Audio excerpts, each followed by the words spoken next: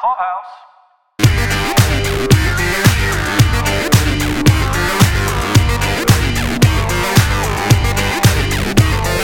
This is Paul with Daily Review. This is Caroline with Daily Review. And this is Mike from Pop Culture Review. And this is the Outsider Podcast.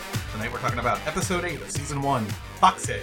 Foxhead was written by Richard Price, as he's written all of them, and it was directed by J.D. Dillard. This was Foxhead. an easy title, right, you guys? If it's not a reference to the mask that the Claude thing wears, then I don't know what it is. I think we got to call him Goo Claude, no? Goo Claude? Just to keep it consistent. Yeah, I think Goo Claude also. There's a lot of talk on the internet, and every time that the Goo Man attacks someone in wearing someone's face, there is always these things of, I was so surprised that Claude did that. Why would he attack Grandpa? Shut up. People do say that? I saw it like 3 different times in the Are last you couple watching days. every episode? Yeah. That's frightening. Wow, so there's a lot of confusion. I swear, for after episode 6 aired, I saw in 2 different places on the internets the question of, I'm confused. Is Terry Maitland dead? Come on. Wow. Like, Okay. I get waiting for the twist, but Jesus Christ, I think we can be pretty sure Terry's dead. Turn Hey, in your do you- remote control, sir. Do you guys know someone who wishes he was dead? Jack. Turns out El Cuco, on top of being a demonic, malevolent spirit, is kind of an asshole for a boss. I mean, he was a real jerk to Jack. I mean, I think I definitely empathized with Jack last week, but I felt really bad for him this week. He was bringing carcasses, he's bringing sacrifices left and right for this hungry motherfucker, and he's getting grunted and getting bones thrown at him. Not cool, El Dude, Cuco. he's like a bully, this El Cuco is. You know what? Here's interesting little nuggets that came out of Jack's story that I don't want to go like super deep dive into Jack, but I do want to just like hit the high points. This whole idea that food for El Cuco could be like good food versus this cancerous food. Intrigue, right? Like there's a purity factor for him. But he could still eat it. He just doesn't enjoy it as much, or doesn't get as much rejuvenation or nourishment out of it. Right. That was my takeaway. He can eat the poisonous food, obviously. The guy, I think, dabbles in poison pretty well in cancer and such, but it doesn't seem to fill him up the way a good, nutritious little boy snack Prepubescent might. child. Yeah.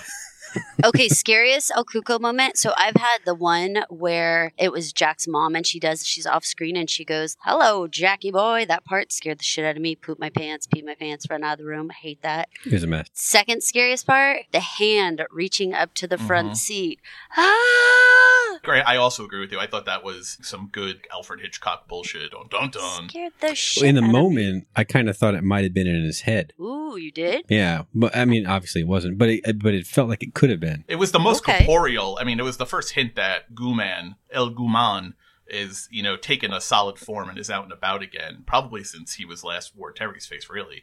But it was the tattoos. He was sporting very clearly Claude's tattoos on his knuckles. Claude famously has can't and must written on his knuckles. And it was the can't hand that came across reaching for it. So for me, that was an important scene because that's a level of transformation that indicated to me that El Gooman is soon or very close to becoming El Goo Claude. I'm going to take that as an important scene as well because he could obviously read Jack's thoughts. Jack just looking up at the fisherman's pictures of the family and how that was so clever that it wasn't just one picture. It was that like kind of Rubik's Cube of pictures. It could turn and he could see the family having like all these different moments. And he's like realizing I killed this man and look, they went skiing and look, they went here and here's their vacation picture.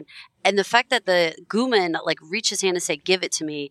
He knows Jack is feeling shit about it. He's actually willing to stop the pain of that in order for Jack to like keep focus and keep moving. I thought that was really interesting. Did you guys think that Gooman had that level of, I don't know what to call it, like sort of telepathy / control? It struck me more like the Emperor or Darth Vader's power. I don't think he made Jack hand it over the talisman, the dead fisherman's talisman of family members because he was feeling benevolent. I think he knew that it was distracting Jack, and I need to eat. The Goo Man lives on Carl Jung's first basic level always. He just needs to keep Jack straight focused. Get me food, get me food, get me little boys, get me food. We're all like, do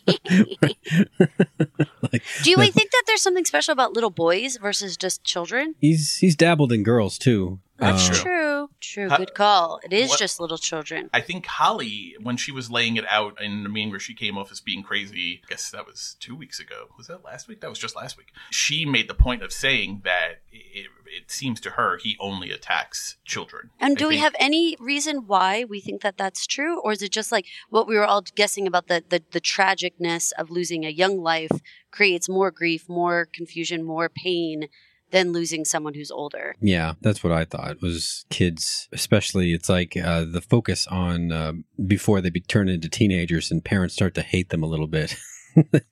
it's the peak, I guess, of the child's sweetness and promise, I guess, is the moment that he likes them best. Before they get to be teenage dicks, right? Pretty much. I think it's that, but I also think it may have something to do with children typically are the healthiest breed of people. You know, that 9, 10, 11 is the real pocket for vitality and youth. That's why it's vitality and youth. The older you get, the more rancid your meat's going to be. And if the Guman is sensitive to bad food, cancerous food, he's not going to go get, some jacked up 89-year-old. He's going to go get that nice veal. There's a reason why it's so expensive in restaurants. He's a connoisseur. He certainly is. He's got discerning tastes. He's a Guman. Right. Were you guys surprised that they had Jack listen in on the CB situation there, the police radio, and realize that they had the APB out? And are you proud / I'm not sure what to even say, surprised at Jack's level of cleverness that he calls a police shooting and gets all the police who were staked out at his apartment to go ahead and scoot out? I was surprised that he outsmarted them, actually, that the protocol would have been that every one of them has to abandon that post rather than at least leave one car. But it was clever, though, Paul, because they would think it was a brother in arms, right? It's one of their friends that was shot. Sure, but I mean, if you're going to send, does it matter if you send 4 cars or 3 cars? See, I think it's like tapping into your "I know the guy who was shot" part, not what protocol is. I should be there for my friend, my fellow officer. I took it a little bit different. The whole scene as a whole, I took it as proof that Jack was very well aware of the cell phones being on and being tracked last week. One, I took it all as proof that he intentionally left the phones on. He wanted to be tracked. He was trying to invite a suicide by cop kind of thing last week because he showed uber police smarts. He knew how to manipulate the system and he would know the protocol. My reaction to that scene was he knew that was the level of a crime that needed to be called in order to divert everyone away from staking out his place. If it was just a holdup or just like a cat in a tree, it wouldn't have earned that kind of response. A murder of an ordinary citizen wouldn't have gotten that much, but a murder of a police officer, that's what it needs. This was just proof that Jack really does know his shit when it comes to police work, which is useful for showing his level of intelligence here, but also going back to last week, because that was a big topic everywhere, was why did he drive 2 hours out of the way? Why did he leave his phones on? I think tonight's opening was all helped prove what he was trying to get at last week. He wanted it to be over. So then do you guys think that it was a surprise that there was an APB out so quickly on Jack? And that he heard seemed it and surprised. He did seem surprised. That part of it rang just a tiny bit like, well, you had to expect that. I mean, you know what you did, and you know that they were going to catch up with that pretty quickly. So I think he was just hoping for more time, but knew that it had to be a short amount of time before they figured it out. I'm not a Stephen King-ophile enough to have picked up on it, but was there any significance to the license plate, the HM11202? I only mentioned it because they made a point of making sure we heard it. So I wasn't sure if that was an Easter egg that I just missed. Shoot, now you're going to make me have to go look it up. But no, it doesn't ring a bell right away. See, The Outsider, except for the Holly Gibney part, is sort of standalone in his universe. I'll have to think about it. Noodle. Okay, so I know that this background for Jack came out in The Drive with Ralph and Holly, but I want to kind of take it out of I wanted to the talk about timeline that and too. talk about his background. For those of you guys who sometimes listen to us and don't listen to the show, don't watch the show, reminder, it turned out that he actually had these hunting skills. He wanted to be a sharpshooter, a sniper, and he was top of the class, but it got all the way to the point of the mandatory psych eval that he doesn't pass, where he becomes just a clerk in a warehouse, like nothing special at all. And Holly quickly latches onto this and is like, no wonder El Cuco would want him. What did you guys make of this? Did you feel like this was a good backstory for Jack? Should they have made it more? Is it enough to have like a lifelong dream of doing something and getting all the way to the last step and not actually completing it? My first thought was alarm that the police department would accept the Army's cast-offs and be like, yep, you're a detective. Like, that was not something that I hope reflects reality. I can't say for sure if it does, but maybe police departments aren't privy to those kinds of evaluations, and that's why it would never come up. I don't know. It just disturbed me that he would be not okay for that job, but still okay for police detective or police officer, because I guess you got to be police officer before you can be detective. That part of it kind of sat with me weird. I mean, it seems pretty par for the course for the Cherokee City Police Department. You know, it seems like they've got some questionable minds at work in the detectives department. Tamika, who we know the least well, I think at this point, is the only one who doesn't have any kind of questionable brain issues or emotional issues. But certainly Ralph and Jack are not screwed on straight. I mean, the two of them are definitely reactionary hotheads. I thought it was interesting, given the relationship we've seen Ralph and Jack have, that Ralph would be privy to all of that information. It almost seems like Jack would have had to tell him all of this in the same kind of broken state that he spoke to Holly last week in the car, where he didn't seem to obfuscate or keep anything back. He just kind of stream of consciousness let it all out. Because otherwise, I don't know how Ralph would have... It's not Ralph is like a higher detective. I think they're all equal. I was curious how he would know all this, but I took it at its face value. And I think it was confirmation for Holly of why Jack and not someone else. I mean, she's been pretty right about Jack literally since the first time she saw him, when she said that it looked like someone was trying to rip his heart out. I thought it was just good confirmation of all of her instincts already. To answer your question more directly, though, Caroline, I could say, yeah, I could empathize with a guy that feels like his life was leading up to one thing and then it just wouldn't happen for him. And then that kind of casting a shadow on everything that came after that as being not as good as what he wanted for himself. I can empathize with that. To go from being elite military sniper to warehouse clerk in the Aleutians is about as far as you can possibly go and from one direction into the other. It's not even like he went to like the MPs or something. He was something equivalent of being, quote unquote, in the game military wise. They literally shipped him off to the edge of the earth and made him count boxes. Pretty significant that would have only come out at the final psych eval.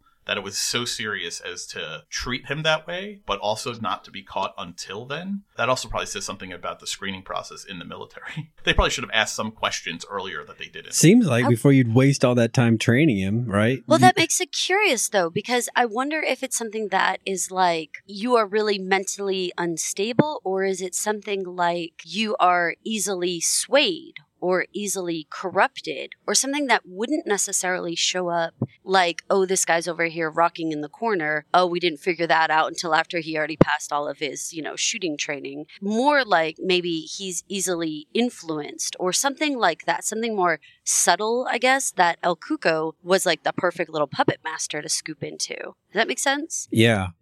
When you think about the kind of the scope of what that psych eval might be trying to measure and what one might do to fail it, it does get kind of disturbing, because the stuff that comes to mind is like, are you okay with killing people on orders? That sort of thing. I guess the correct answer would be, yes, if you order me to, I'll do it. But a way you might fail that might be, yeah, I'll kill anybody you want. Just make a list. That sort of response, which maybe that's where Jack went, and that's what got him in trouble. The way Jack was portrayed by Ralph in this scene really reminded me of Private Pyle from Full Metal Jacket. Okay.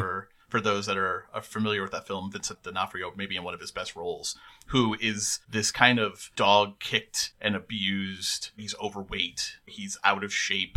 But he, through the abuse of the drill sergeants, he's admitted to the military. He goes through the whole program, but he eventually turns into just this psychopath killing machine with a singular focus of bloodlust. The way he was talking about it kind of made me think, well, maybe Jack didn't necessarily go in as broken or as unstable, but it was through the process of becoming this elite military killing machine that it was the final straw that broke the camel's back. Ah, good insight. That could be. I was extremely proud of Claude in this episode in taking his fate, his destiny in his hands and getting the hell out of Dodge.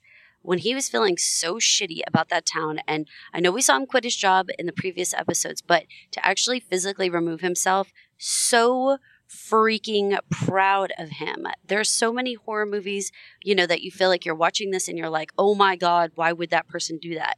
Have you guys ever seen a horror movie where someone's like, you know what, this feels hinky, I'm going to go ahead and get out of town? That is not usually what adds up to a good horror movie. It's usually someone that's like, yeah, this isn't really a problem. I see no reason to go anywhere. That's usually how they treat it. For all the good it did him, no, Jesus Christ, every character except for Jeannie and Glory got in a goddamn car. Even the monster got in a car and followed him down. The poor guy can't even get a break. He runs to fucking Cecil, Tennessee to get away from the madness, and the madness literally gets into 2 cars and follows him. Poor That's guy. A question mark in my brain. How did the Jackmobile know where to go? Or was it just kind of a cosmic coincidence that they converged on Cave Palooza or whatever it is? No, I think there had to be some vibe about where Claude was in the universe, because maybe, let's say he learned something from the Terry case and didn't want to have another 2 people can't be in the same reality, that business, right? The same human can't be in the 2 realities. So I want to say that El Cuco did have some sort of vibe of where real Claude was and wanted to make sure that the crime that happened was in proximity to where Claude actually was. That's all well and good, but this whole Goo Claude execution feels super flawed, needing to wear the mask, etc. So being as planned out as that is it's a little counter to the rest of the attack. Does that make sense? My feeling on your original question of how did they know, again, we saw the tattooed hand come across the way, that, that indication that he's really at the end stage of becoming Claude's doppelganger. And we learned from discussions about Terry, I think from Glory, saying that Terry hadn't been feeling right, hadn't been acting right, had been a little paranoid in the weeks leading up to it. I don't remember how she phrased it, but there was this thought of it.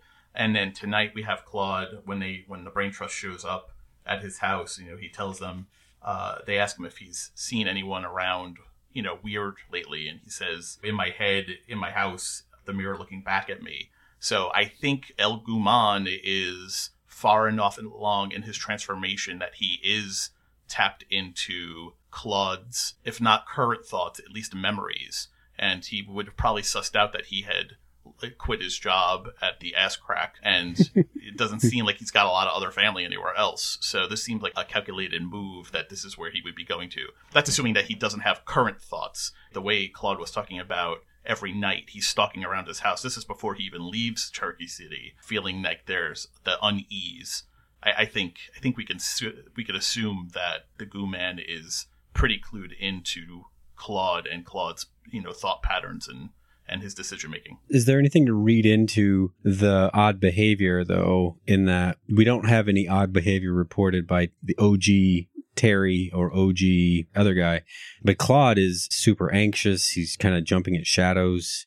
Do we think maybe there's something, I don't know, else happening there that's causing that? Beyond just the vibe he's feeling of...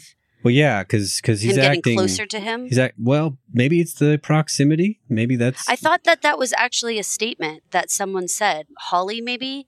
That the proximity mattered somehow? I'm not sure why I already have that in my head. I don't have it in my notes, but something about, like when she says, oh, he's close, he says something like that, and that somehow Claude's behavior, like she was sort of intimating that the proximity would matter. Am I making that up? Kind of like interference on an antenna. If you have something, I don't know, like metallic, and you go near an antenna and your reception would get fuzzy, and then you would back off, and then you go, then it gets less fuzzy. Or, like a guitar to an amp. The closer you get to it, the more feedback you get off of it. Maybe it's that kind of thing. Because you have to imagine the Goo Man has been keeping close tabs. For Claude to feel the way he's been feeling, you have to imagine the Goo Man in his nighttime activities has been probably keeping a close tab on Claude and seeing what he's doing. So that's a pretty good theory. The closer you get to Goo Man, if you're the scratched, that you do suffer something as a result of your quasi psychic connection to the guy. And that kind of helps if you think about the overall narrative that the Goo Man needs to be happening. If you are the original Terry or your original Claude and you start acting weird, you quit your job, you start going out of town, you start doing some weird things that people are like, well, this isn't usual Claude, and then you kill someone. Well, even though that's outlandish, at least you have this like series of odd behavior leading up to a big, huge like craziness. So it actually like feeds into that. But I agree with you guys that just the proximity alone, if you think about that feedback sound, if it just gets more and more intense, I mean, you're losing it because of his proximity. But from the outside, you look like you're losing your mind. That's helpful. Yeah, and the other crimes were executed, I guess, like the Terry being out of town and Heath. Is Heath was the murderer? Heath was right. Yeah, he was at his mother's right. The duration. But he was, but the incident was away from there by some distance. So yeah, I guess this does kind of make sense. Okay, so let's talk about Seal because I want to get y'all's take on him. Some part of me really liked him as his brother, and some part of me was like, this guy is a piece of shit with a capital piece of shit. Okay, all the letters capitalized, all caps lock, piece of shit. What did you guys think of Seal? Do you want him as your brother or do you don't want him as your brother? This is one of those book changes. This character was actually his mom before. But there is a nice hat tip, though, to the mother and her oxygen in the photo that we see of her in the picture hanging on the wall. I did not notice that, but yeah, good call. Yeah, there's a picture of the parents, and she's got the oxygen tank. She's a chain smoking but using an oxygen tank wearing bit of sass. In the book, she's actually pretty entertaining and very likable. Pretty anti-Claude, I think. But yeah, I didn't mean to interrupt. Sorry. No, but I mean this character works better for TV because in that part of the book, the mom scenes really kind of slow down quite a bit, and the pace of what they're doing involves a lot of further explaining and sussing out how they're going to proceed and all that kind of stuff. And this brother doesn't seem like he's going to be that talkative on those kinds of things. He looks more like a action-oriented kind of guy. So that works better for TV. And tacking on to that, the mother storyline, one, she also felt unease, and she took to the idea that her baby boy had been doppelganged very easily, and there was no conflict. When the Brain Trust shows up in the book to Claude, who's now bounced to his mother in Texas, there is no conflict among any of them. She brings them in, they laugh, they all have a great time. It's a very Three Musketeers thing with the Brain Trust, Claude, and his mother. Other than her moving slow, it's all conflict free. So it's all of them versus the Goo Man and Jack, the way the book sets it up. Here, you have to get an hour out of it. We still have a couple of hours left of television, so you definitely need Seal to be a little bit of a wrench in the works. But to your original question, Caroline, I actually really liked his opening scene with Claude. I really appreciated the way he seemed to understand who his brother was, the shared history of a bad childhood that seemed to be coming through. He's taken drugs. He gets that his brother is, has had problems and has done time in prison. I really like that whole scene at Cavestock when he's like splitting wood and that first scene with him. I did not like him in any other part of the episode. I thought he was a total jackass. These guys have come down here to help your brother to prevent something, from him being accused of something that he didn't do. And you're just treating them like such garbage, but you're the piece of shit, buddy. You're the piece of shit. So. Yeah, he kind of just seemed like a bad egg. Maybe a decent brother for certain things, but a bad egg overall. I think I agree with you guys. I mean, he definitely is, got his own things going on. I liked the thread throughout of obviously he's dealing drugs and how there comes up in various little moments, especially Ralph later, who's like, could you handle that when we leave? Like we're not going to bust you, but don't make me be part of this, whatever the fuck you're doing here. I thought that stuff was funny. There are not a lot of brothers in the world, or sisters for that matter, who are going to show up at the jail and be willing to take a taser to the back on get my brother out of here. You have no right to hold him. I like that guy, even though it was ineffective in the way he handled it. He's very low class, but his spirit is a spirit I like. Sure, but at the same time, though, sense the room, buddy. Your brother is not in a cell when you come busting in there like gangbusters. He's out there joking with the guards. He's sitting next to them. He's not being roughed up. So maybe take a step back and be like, huh, you know, both of them have done time, obviously. He knows what it should look like, and he puts himself in a position of getting put in jail. No part of me thinks Seal is smart. And I feel like that they did a really great job of establishing that their family in general runs opposite to the law on the regular. So he doesn't have good people skills or, getting along with the cops skills. But I liked that his heart said, I'm going to stand up for my brother and I want to be here with him. And then on the flip, Claude saying, I'm not leaving the jail cell without my brother. There's something to be said for that, in families. I like the brother dynamic, and I agree with you that he was, even when he was being an asshole to the Brain Trust, he was doing it, I believe, truly out of a brotherly sense of honor and duty. And I do like that about him. But to be a drug dealer who seems to deal and sling as much as he does at different locations and not be in jail, he has to have some level of street smarts. And I think we're supposed to think, while maybe not book smart, he is supposed to be street smart. I mean, he's intellectual enough to be doing the puzzle without the picture, which I actually appreciated that kind of idea. I would never do that. I think that is dumb. But what do you have to work for? Jesus Christ, But why are you even doing the puzzle? But I think we were supposed to understand that he was street smart, but he seems to have a very big blind spot when it comes to the law, that he can't be suave enough. He can know when to wave off someone coming for a drug buy, but can't pick up the vibe of a room when he's in a jail cell, because I think he has such a blind spot when it comes to law. It's a very shoot first, ask questions many, many hours later kind of approach that he takes with the law enforcement, which kind of bites him in the ass, I think, a couple times in this episode. I think it's funny. So you did not like the puzzle setup? You didn't like that? I did. I thought it was a really interesting character trait that I don't think I've ever seen anyone in any TV, book, or movie ever do before. I don't think I've ever seen anyone do a jigsaw puzzle without looking at the picture. But did you like the setup? It was the setup for Holly. Did you like that they set that up? I liked that she came and kind of busted his balls, and I liked his reaction to it. But I just liked more the idea of, I liked the character development. It was unnecessary, which made me appreciate it more, kind of piece of character development. I have seen that trick, I guess, of the trying to tell a story about a character by having him do a puzzle without the box. But that character in question, if I recall, was autistic. So it's interesting, right, that Holly... Well, but that's what they're saying about Holly, right? I thought that we were thinking low-key. We're not even going to label it, but we definitely think she's got some special talents that were maybe go beyond and maybe could be labeled, but she's pretty tough to label, to be real. I mean, she's got like a wonderful intuition that, to me, I don't even know that needs to be like any other label than that, Right. Willing to believe. but before we leave off on Seal, I feel like he does need some recognition and maybe a small, if not MVP trophy, maybe a really good participation trophy for giving us the "you quit the ass crack" line when they first see each other, because that's pretty funny. Because then Claude still feels a sense of obligation to his former employer that he corrects him to the peaches crease. Right. I like that he said ass crack, and then I like that Claude felt the need to correct him. I thought it was a funny brotherly interaction.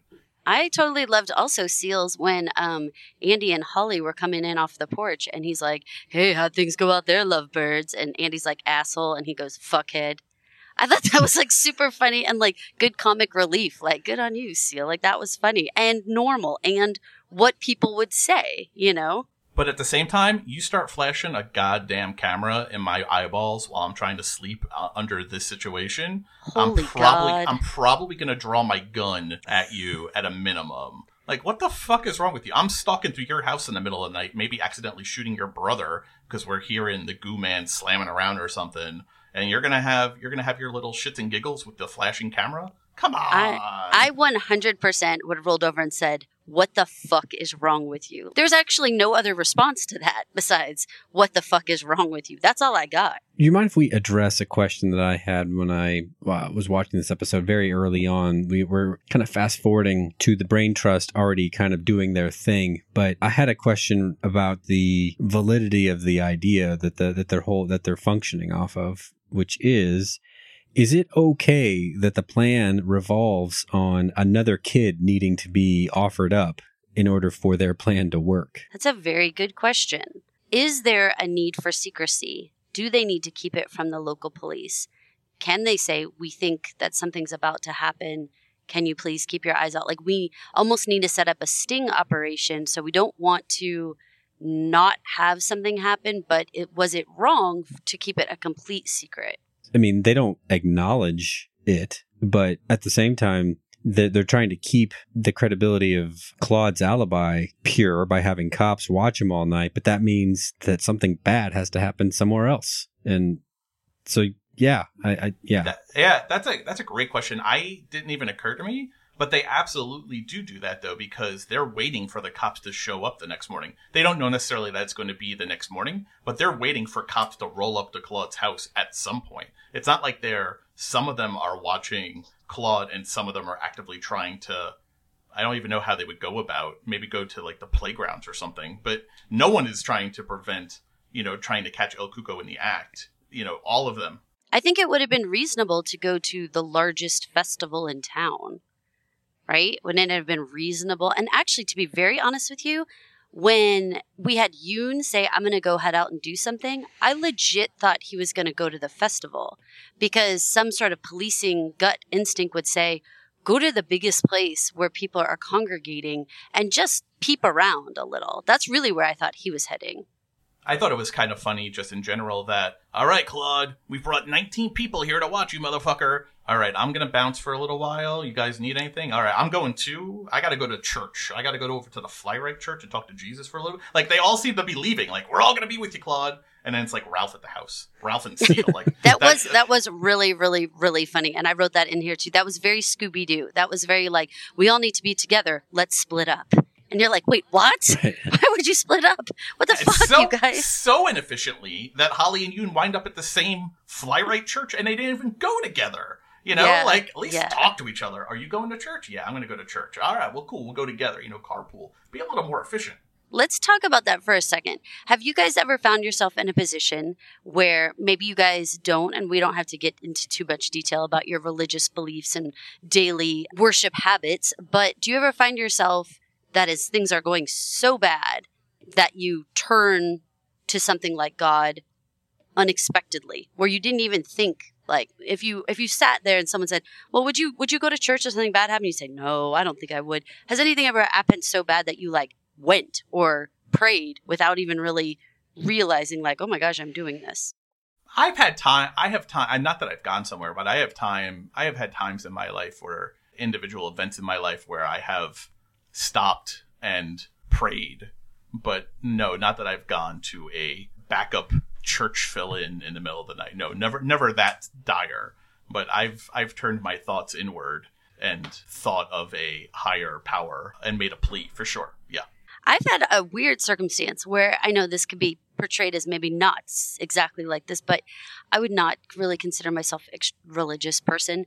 And I was younger and I fell off of my bike. And while that doesn't sound dramatic, it really was because I hit face first on the concrete and I broke my nose. And when I stood up, and I was like in a stupor. So I was like, I stood up and I was just I was holding my face and I was bent over and I was kind of just wandering and like in a circle. And the only thing I was saying was, oh God, oh God, oh God. Like I can remember saying that. And I know that that's like a word you said, but I wasn't saying, oh shit, or it hurts or something like that. Like I was on some level calling for help, saying like, oh my God, oh God, like I am in pain. I need help.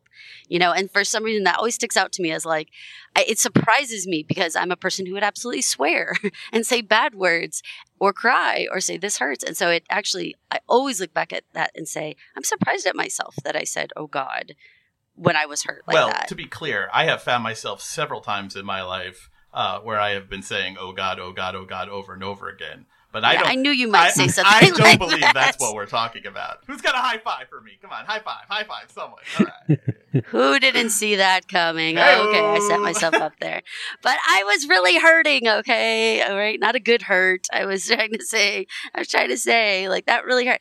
I don't know. It's one of those things. I think that prayer is very natural for people. And I think it's the reason why there's chapels in airports and chapels in hospitals, because you don't know a lot of times when you're in a position of needing to go to something like that, and you just need a moment, just a moment. I respect Yoon and Holly for wanting that moment. Speaking of Yoon, how did you like the car ride and the kind of the deeper look we got into his character? Not that he explained a whole lot, but the fact that he was able to tell that joke and tell it so convincingly, making Andy believe that Holly had powers. How did you like that part? And as a bonus question, does that a few extra seconds spent on Yoon and Andy foreshadow the kind of thing that happens, Caroline, in what you say about Project Runway, whenever they spend too much time on a contestant, that they are... I'm like, oh, shit, they're getting voted out this week. Right. Because we had to just learn about their grandma's soup or some secret little extra about them. If we find out anything extra about them, God damn it, if we're not talking about their project, they're going. Well, now we know that Yoon is funny. And is that enough to qualify? Yeah, if they get endearing, you're in trouble. My feeling this whole episode, I've liked Yoon, I think, pretty much since we've met him, but especially since Holly has come onto the scene, because he gets her, I think, and I think he is very impressed with how she operates. But I know a lot of state troopers in New York. Just in the circles I've run in, I have known and know a lot of state troopers. And Yoon is also a state trooper for all intents and purposes. He works for the GBI. He's a state investigator. He is a dead-on impersonation of literally every state trooper that I've ever known.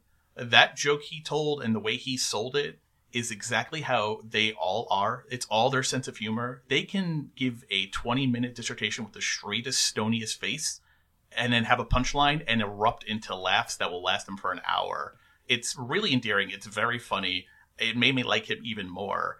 But he was all on flex this episode. He's calling Tennessee and getting Claude picked up for no reason at all and being held in a jail cell. Yoon was on flex. The whole thing with Andy, the way he dealt with the Tennessee cops, flashing his badge, dialing the head cop in Tennessee for the little local yokels. Yeah. I really, really enjoyed everything Yoon this episode. I don't think the number is painted on him as much as the red shirt. I think the red shirt is really painted on Andy. That's been my takeaway since he showed up at Ralph's door. But being on this trip now, ooh, I don't think the chances of Andy returning home are so good. Not great, Bob. Yeah, it's not good, Bob. I definitely agree with you guys on Andy, and we have been worried about him this whole time.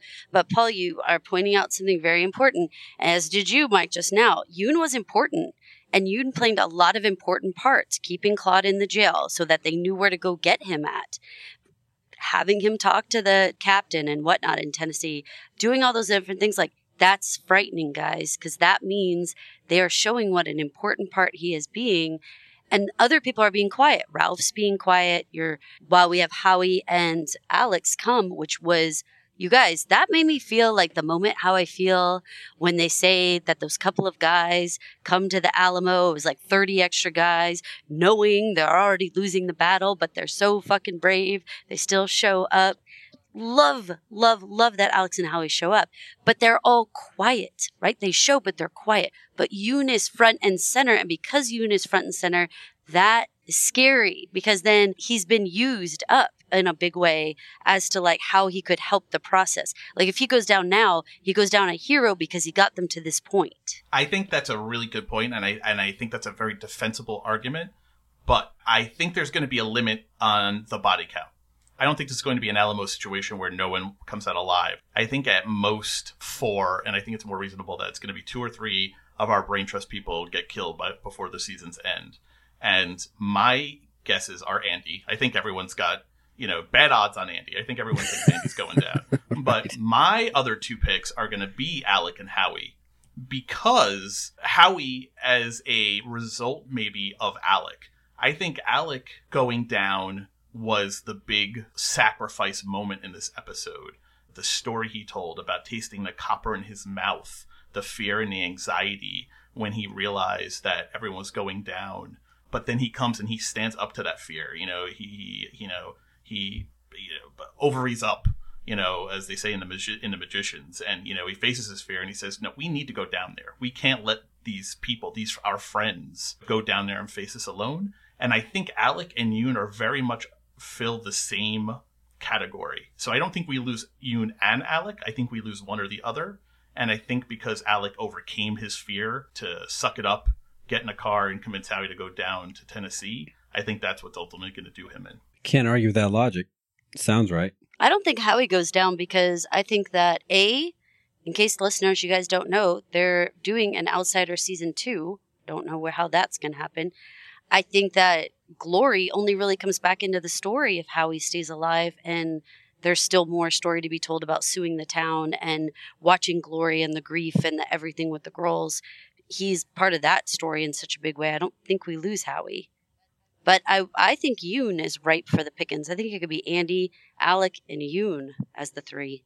You think Alec and Yoon. That's interesting. Because they very much fill that cop open to belief role. So it would surprise me if both of them go down.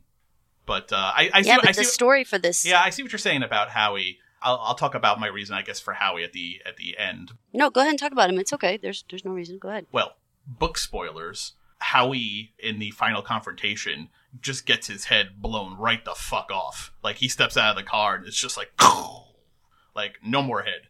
Like, he is one of Jack's, like, first victims in the final confrontation. And he comes down for a very similar reason. Alec originally can't make it because he has a court date that he has to go to, but he gets it changed and then convinces Howie to come down, and they fly down in Howie's charter jet, and then they drive out to the spot where it takes place, and Howie comes out and he's like just blown to smithereens.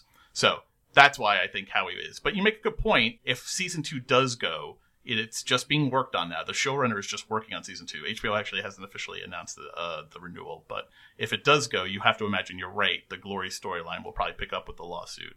So maybe that is Howie's lifeline.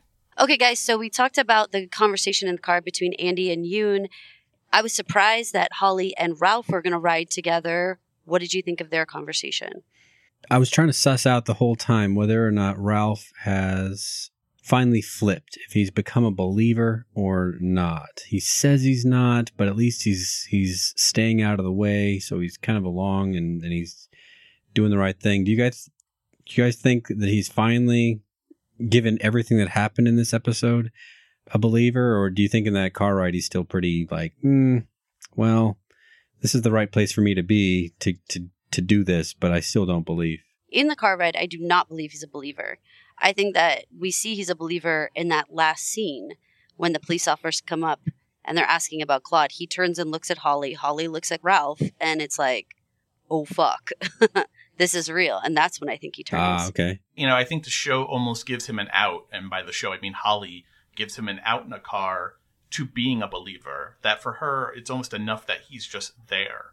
Because she goes on and on about how it's great to have people that agree with you. It's, and have praise for you, which I guess she feels she's getting from everyone else in the Brain Trust, or almost everyone else in the Brain Trust.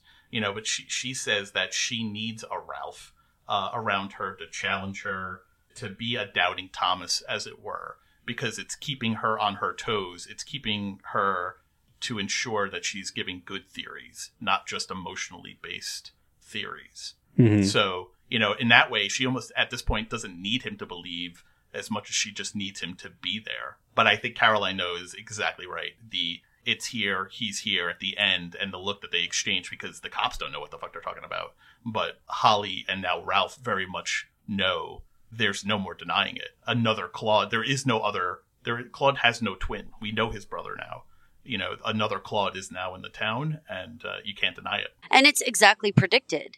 I mean, this is what Holly said would happen. Ralph was sticking around to see if the police never show up, hoping. And maybe that's it, Paul. To your question about why did they keep it secret? Why didn't they handle it more broadly? Why didn't they let the local police know and say, hey, listen, we have a potential criminal out there. We can't give you any details on an ongoing case, but we need you to keep your eyes just extra peeled.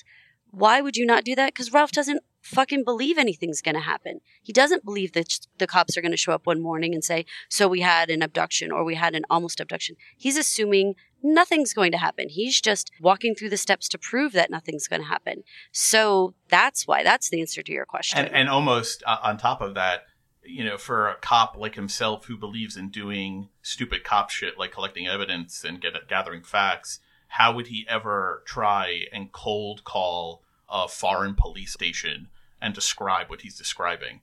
You know, so there's this goo Claude out there, and he looks like Claude, he smells like Claude, he acts like Claude. He's not Claude. You know, like, how would you? I mean, he doesn't believe it. How would he ever convince a police force that has no idea what he's talking about of what he's talking about? So the other thing in the Holly Ralph Carr conversation, Ralph, in an attempt to kind of reach out to her, talks about the story about his mother and Derek and the dying and the record player. And, you know, the only time he ever heard that record after he played it when he found her dead was in the hospital when Derek was born. And then Holly deadpans, you know, it just sounds like a coincidence to me. And then they kind of start laughing. It was interesting that kind of deadpan humor was going on in that car at the same time that Yoon and Andy were also having their bonding moment. Right. You know, so one, I just want to say that I like that symmetry. But what did you guys think of Ralph's confession to her? I feel like that took a lot out of him to say. That seems like a very vulnerable moment for him to bring up, which made me like Ralph more. It did seem sort of like a relationship conversational olive branch, you know, at least he thought. You know, I'm going to bring up some X-Files shit and you tell me what you think. Right? Because you seem to be someone that's gonna buy into that. So let me know. Like you mentioned with the parallel scenes of the two cars, there are several scenes in Stephen King books where the good guys have a moment to have that way that the author wants you to remember them before all the bad shit goes down. And that's what these two car rides remind me of, was Ralph finally opening up to her, not being so caught up in being a dick, and then the Yoon and Andy car ride was funny. What did you guys think? I mean, I definitely think it was an olive branch, like you said, but I think ever since he invaded the therapist's office to talk about all of this, and ever since Holly really has come into literally his home and the way he's had to deal with Jeannie, I think he's been looking for a way to connect to her. And again, not out of necessary belief, but out of a way to reach her, like a language to speak that would connect with her.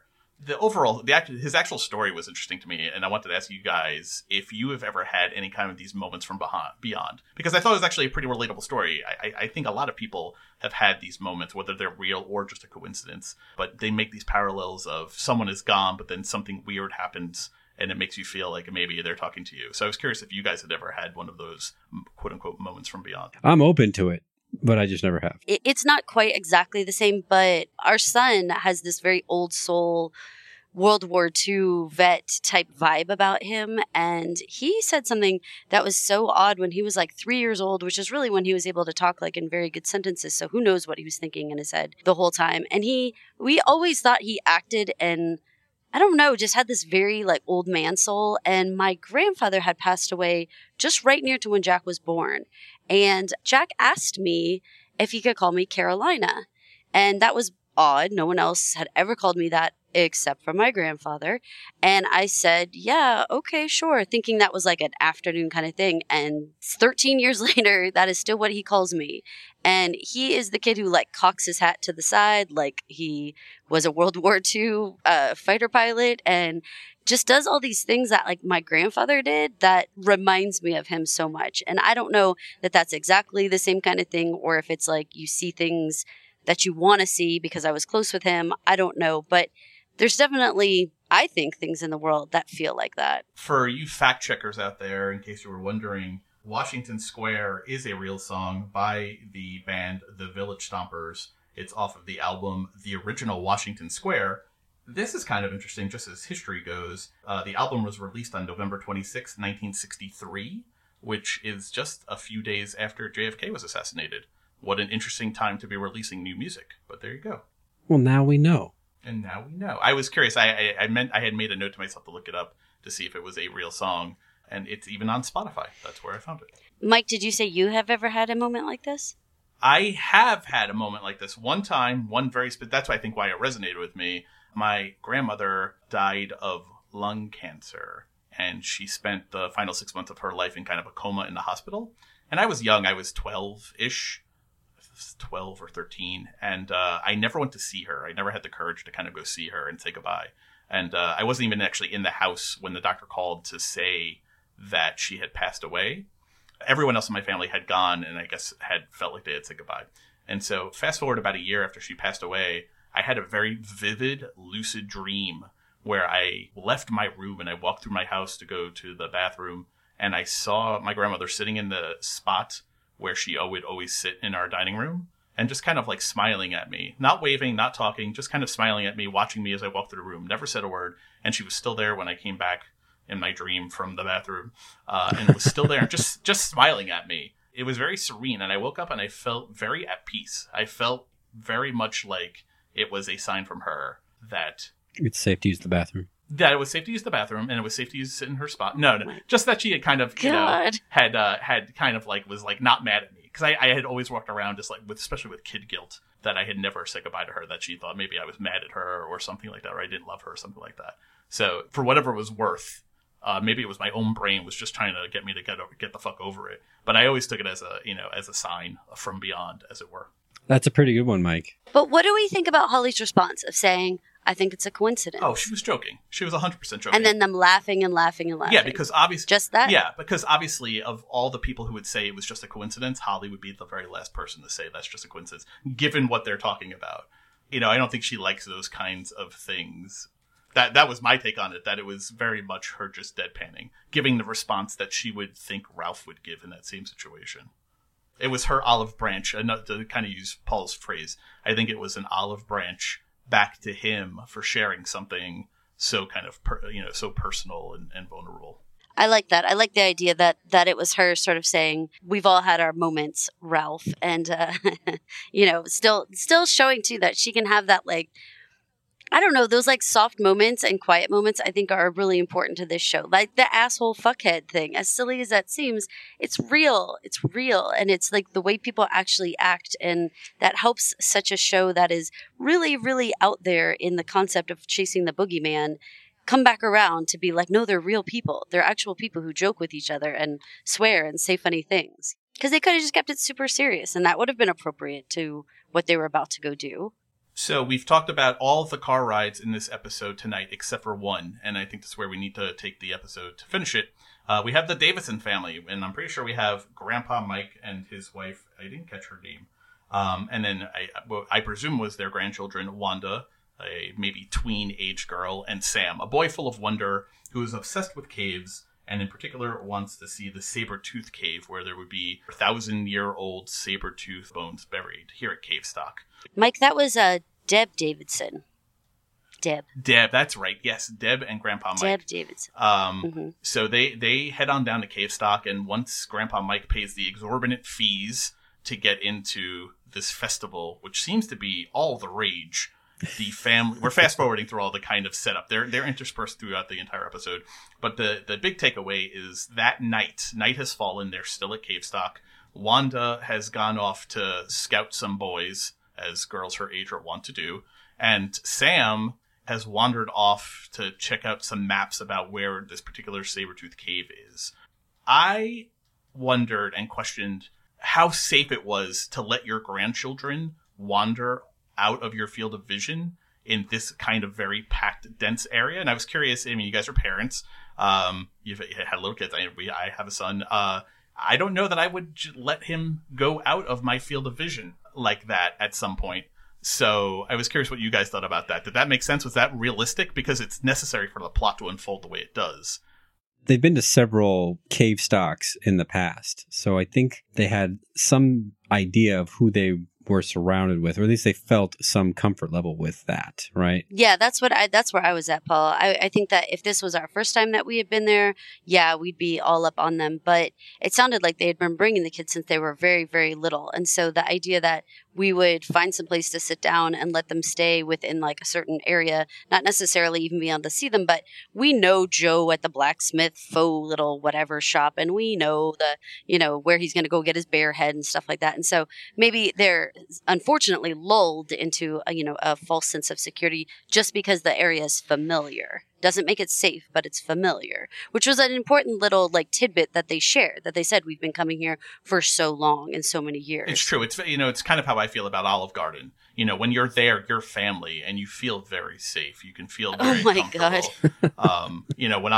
When I'm face deep in a never-ending pasta bowl, I don't know where Tom is when he's wandering off and getting up to, but I feel safe there. So I guess that makes sense to me. Well, what did you think of Wanda being, again, this is a teenage girl, and all teenagers, boys and girls, are a little self-possessed and a little self-consumed.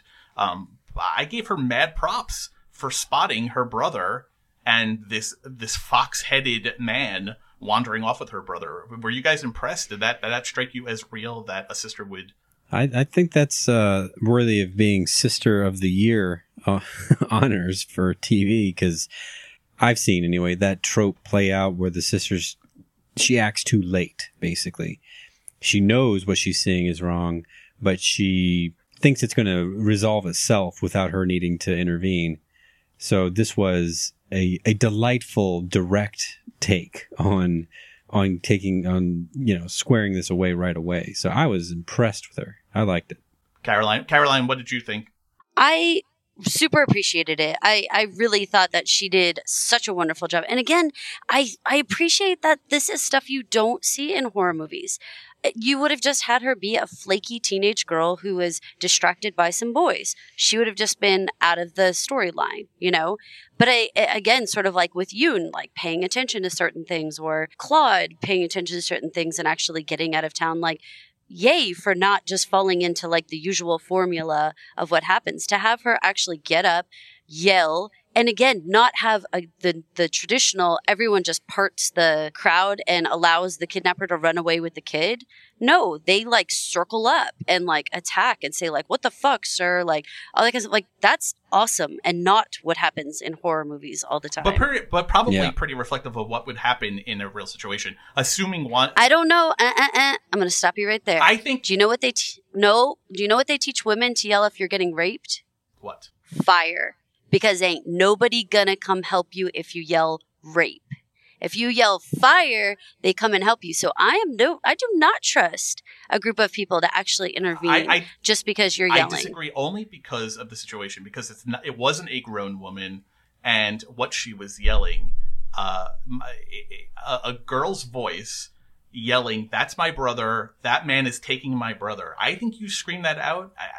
I feel very confident a group as filled and packed in an area hears that message, they're going to zoom in on that. People don't like kids being fucked with. I think adults are very different, and people are much less inclined to intervene when it's an adult yelling about an adult. But someone screaming, "My brother is being taken by that bad man in the mask," I think guys especially are definitely going to go get involved in that. I think there is a back of the brain, prehistoric, protect the children bone that kicks in that kind of situation. Grandpa Mike coming out of fucking nowhere with the flying tackle like he's playing defense. Right. Like, that was fantastic. I liked everything about it. Everything in the scene countered all of the TV tropes. You're absolutely right. A horror movie, most TV shows, Sam is gone the way of the saber-toothed tiger. But I loved Wanda. I loved that she had the forethought to scream. That she didn't react too late, even if she did see it. And then Grandpa Mike coming out and saving the day. But does Grandpa Mike get scratched? He has a couple marks on his arm. I wasn't positive if Grandpa Mike took a scratch on the hand or on the arm. But what did you guys see? Did you see anything? It seemed like he was too dazed to be with it enough to do that, to scratch. I didn't even think a scratch was on the table, but now that you mention it, I mean, there was a moment there when before he got away, where everyone's kind of looking at his Cro-Magnon face, that a scratch could have taken place. Yes, he 100% got scratched. It was on his forearm above his wrist. I saw that too. I saw some markings, but I wasn't sure if that was a scratch, because it looked like there was a couple there. So I wasn't sure if that was just something else or if that was the scratch. I feel like in the story of a scratch, it was a scratch. Because it's the story of it. What did you think? Oh, I'm going to go toe to toe with you on this crowd reaction. I do not agree with you. I don't agree. I think it's ideal and very best case scenario that a crowd gets involved and actually does step in. But unfortunately, I don't think that's what happens. I think a lot less people would be kidnapped, a lot less people would be mugged or carjacked or all the things that happen right out in public if people would be willing to get involved. But most of the time, the reality is that people would grab their own kids, they would watch, they would be horrified, but very few would step forward. Interesting. So I was happy that they did, but I mean, we're parents of. I know you have one young son.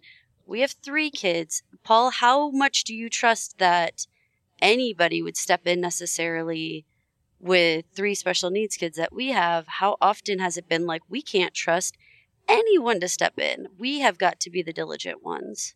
In every setting except for when we are with other special needs parents, I think. Do I feel that way? That makes sense? No, say it more clearly. There are times like when we're at camp or whatever that these settings are very similar. When we're at camp, where I would feel perfectly comfortable with all the other parents there, that no one is looking to add to anyone's woes in that kind of environment, you know. But I do agree with what you're saying, and like when we're mingling with the Gen Pop out there. Yeah, I don't have much hope that anyone's going to help me out if I needed it. Which is sad, but it's just true. Like most people will just grab their own people around them, save themselves, try to get away from the ordeal, but very few people are willing to step in. That's interesting. Yeah. It's sad, but it's true. Oh, I disagree with you. I mean, you haven't convinced me at all. I still completely disagree with you. Okay, so we've had situations where adults have been yelling at and or accosting in some way, verbally, not physically, our kids or our helper more likely, and no one will step in. No one will stop them from saying horrible things or doing something horrible. And it has been the extreme oddity when at a restaurant, when this was a case where someone was yelling that our child shouldn't be at this restaurant because she had special needs. And so therefore, like, she shouldn't be here. When the owner came out, who felt the most authority in that place, was willing to come out and tell the other people to leave, and actually defended our child and her helper. But no one else in that restaurant was willing to step forward. No one else was willing to say, sit down, stop, what's going on here? No one was going to step in. We've had another situation at a McDonald's where not even the workers or anyone was willing to step in. This person chased our kid and our helper out to the parking lot and continued to bang on the glass of the car, and no one would step in or try to stop it. I mean, this is real life.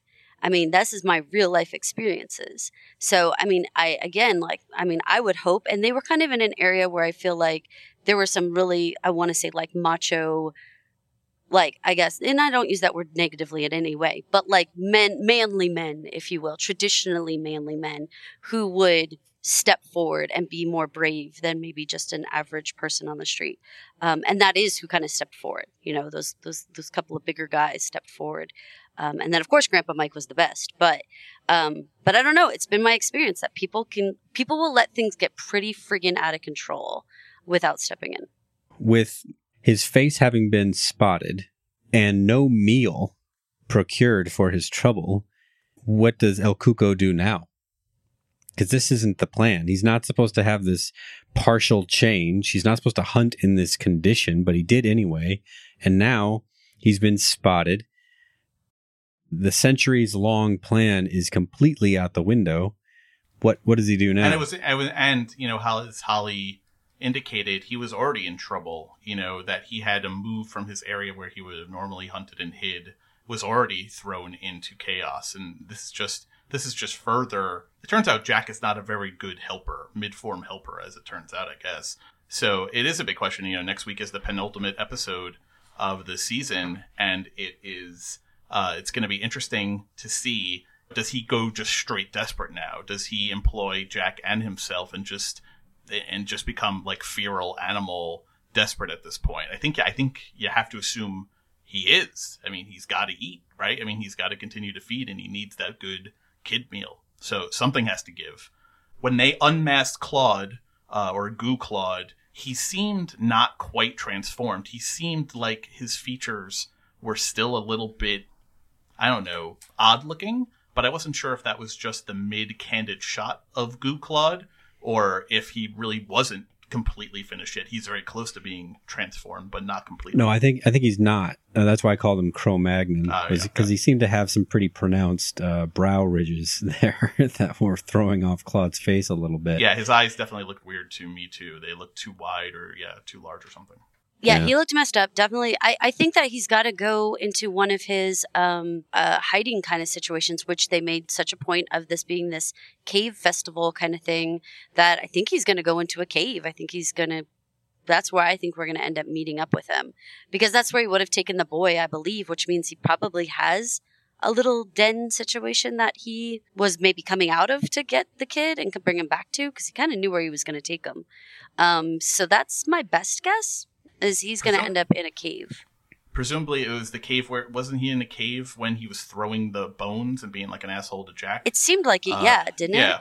Yeah, so I agree with you. I think he probably is returning there because that's where his nest would be, for lack of a better word. So I have a question that's sort of, we have the problem of El Cuco, right? We've got to get to him. We've got to fight him. However, we also have the local police, and we have Mike Davidson, who I believe is scratched. How much of our story is going to need to worry about keeping the people who don't believe or don't know the story from hindering us actually being able to get to El Cuco and actually battle him? Will any of our good guys end up crossing the local people in some way that gets them, I don't know, sidetracked or pushed out of the storyline of actually being able to fight?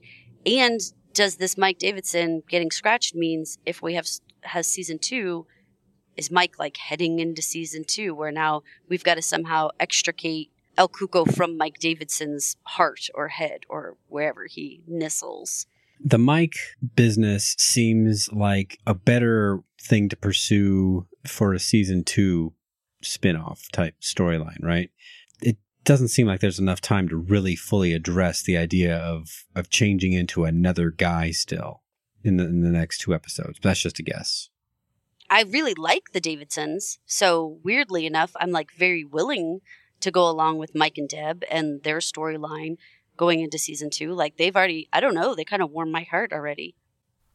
My instinct is, I feel like Grandpa Mike is too old a character for them to follow, even as season 2. I agree, if they're going to follow it up, it's going to be in season 2.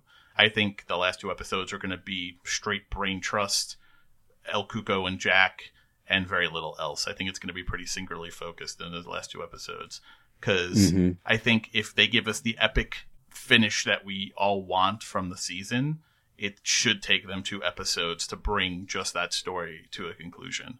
So I feel like we're going to put Grandpa Mike on the bench for now, and then maybe, if any, pick him up next season. Do we have to deal with anybody other than just getting to El Cuco and fighting him? Like I was saying, like do the local police, or do the fact that they're investigating, or any of these other weirdnesses, like are they going to cause trouble, or are we going to really spend like 2 full hours where no one really creates an obstacle for us besides just finding and killing him?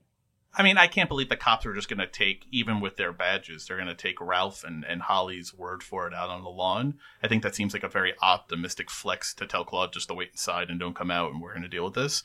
So I think there probably has to be some resolution to that. And maybe even Claude gets hauled in or something, which may be for his own protection. But yeah, I think that's going to go fast. I think it's going to turn into a manhunt. They're probably going to section off again into teams like they did, let's all stick together and then split up. The same kind of Scooby-Doo antics like you said before, which will make it easier for Jack and El Cuco to pick them off. So it'll be interesting to see how they pair off next week, if they do pair off. That's my guess of what's going to happen. But I think it'll be telling to see who goes with who. Well, let's make a prediction there. What do you guys think? It's normally Fred and Velma. Now Fred and Daphne, right? For sure. Those 2. If we're going to split up into smaller teams, it's those 2, right? Yeah. Sometimes Velma goes with them. Sometimes. And then we've got definitely Shaggy and Scoops. Who goes in our pairing? Who goes where with what? Or like who pairs up? Well, I think it's fair to guess Ralph and Holly stick together no matter what. Even though Andy will want to be with her grouping, I think she'll continue this idea that she needs to be with Ralph. Andy needing to, I don't know, go and find her, take off on his own, that sort of thing, putting him in extra peril. So yeah, what if they paired off in like their car ride duos? Then that would leave Yoon alone and he'd be vulnerable. So yeah, that makes sense. I'm going to go with their car ride pairing is going to be, if they pair off in the next couple episodes, that's what it's going to be. I also think pairing off in the same car ride pair so that they travel down in, I think Andy and Yoon get fired on. I think Yoon has the reflexes to dodge it, but Andy does not because he's a mall security guy. And I think Alec and Howie both get taken out. I'm sticking with my 3 red shirts. Ouch, that's a lot of lives lost. Obviously, I think it's going to be Holly and Ralph in that final battle with El Cuco. It's probably going to be everyone else that has to deal with Jack, is my best guess. The rest of them have to take down this Hulk of a weirdo who's been taken over. But yeah, I think Holly's going to have to use like all of her secret powers and then some to try to deal with this thing. I know you guys have ideas within the book on how El Cuco gets killed, so I don't want to get too deep into that. But can you kill an El Cuco is the bigger question? Or is there more than one El Cuco? Well, if you can kill an El Cuco and there's only one El Cuco, that throws a real shadow on how the season can end if there's going to be a season 2. So I think those questions are kind of linked together. Yeah. If there are multiple El Cucos, or unless we're going to do some kind of time jump, like an El Cuco origin story, like El Cuco in the Industrial Revolution, something like that in season 2. I don't know. I don't know. I do think there will be a lot of time spent to hunting Jack. It's kind of like a video game trope, right? You don't go see the final boss right away. You got to get through a couple of mini bosses before you get to the final boss. And I think Jack is the mini boss that has to get taken down before that final confrontation can happen with El Cuco. So my guess would be next week is taking Jack off the board, and which sets it up for an epic final season finale showdown with presumably Ralph, Holly on one side and El Cuco on the other. Yeah, that all sounds good. I mean, I'm too poisoned by the book at this point to give a real legit prediction. What shakes out in the book is going to be much different than what shakes out in the show. So, yeah, I don't want to commit to anything. I know that we're probably going to lose some guys. I'm pretty sure Andy's going to be one of those guys. I kind of think Alec's going to be one of those guys. But then that leaves Howie and Yoon as sort of iffy and Ralph as a definite survivor. Well, thanks you guys so much for listening. We hope you enjoyed this episode 8 of The Outsider and that you'll tune in next week to the almost end of the show when hopefully some of these predictions are going to come true. See you guys next time. We need answers. See you next week. Bye. Thanks a lot. Thank you for listening. This has been an original Pod Clubhouse production. Pod Clubhouse is a podcast network dedicated to encouraging collaboration among podcasters and friends to bring a fresh voice and diverse perspective on a wide array of content. Please visit and leave a comment for us at podclubhouse.com. Rate, review, and subscribe to our podcast feeds on Apple Podcasts. Follow us on Twitter, Instagram, and Facebook. You can find us at Pod Clubhouse. Our DMs are always open, and we'd love to hear from you.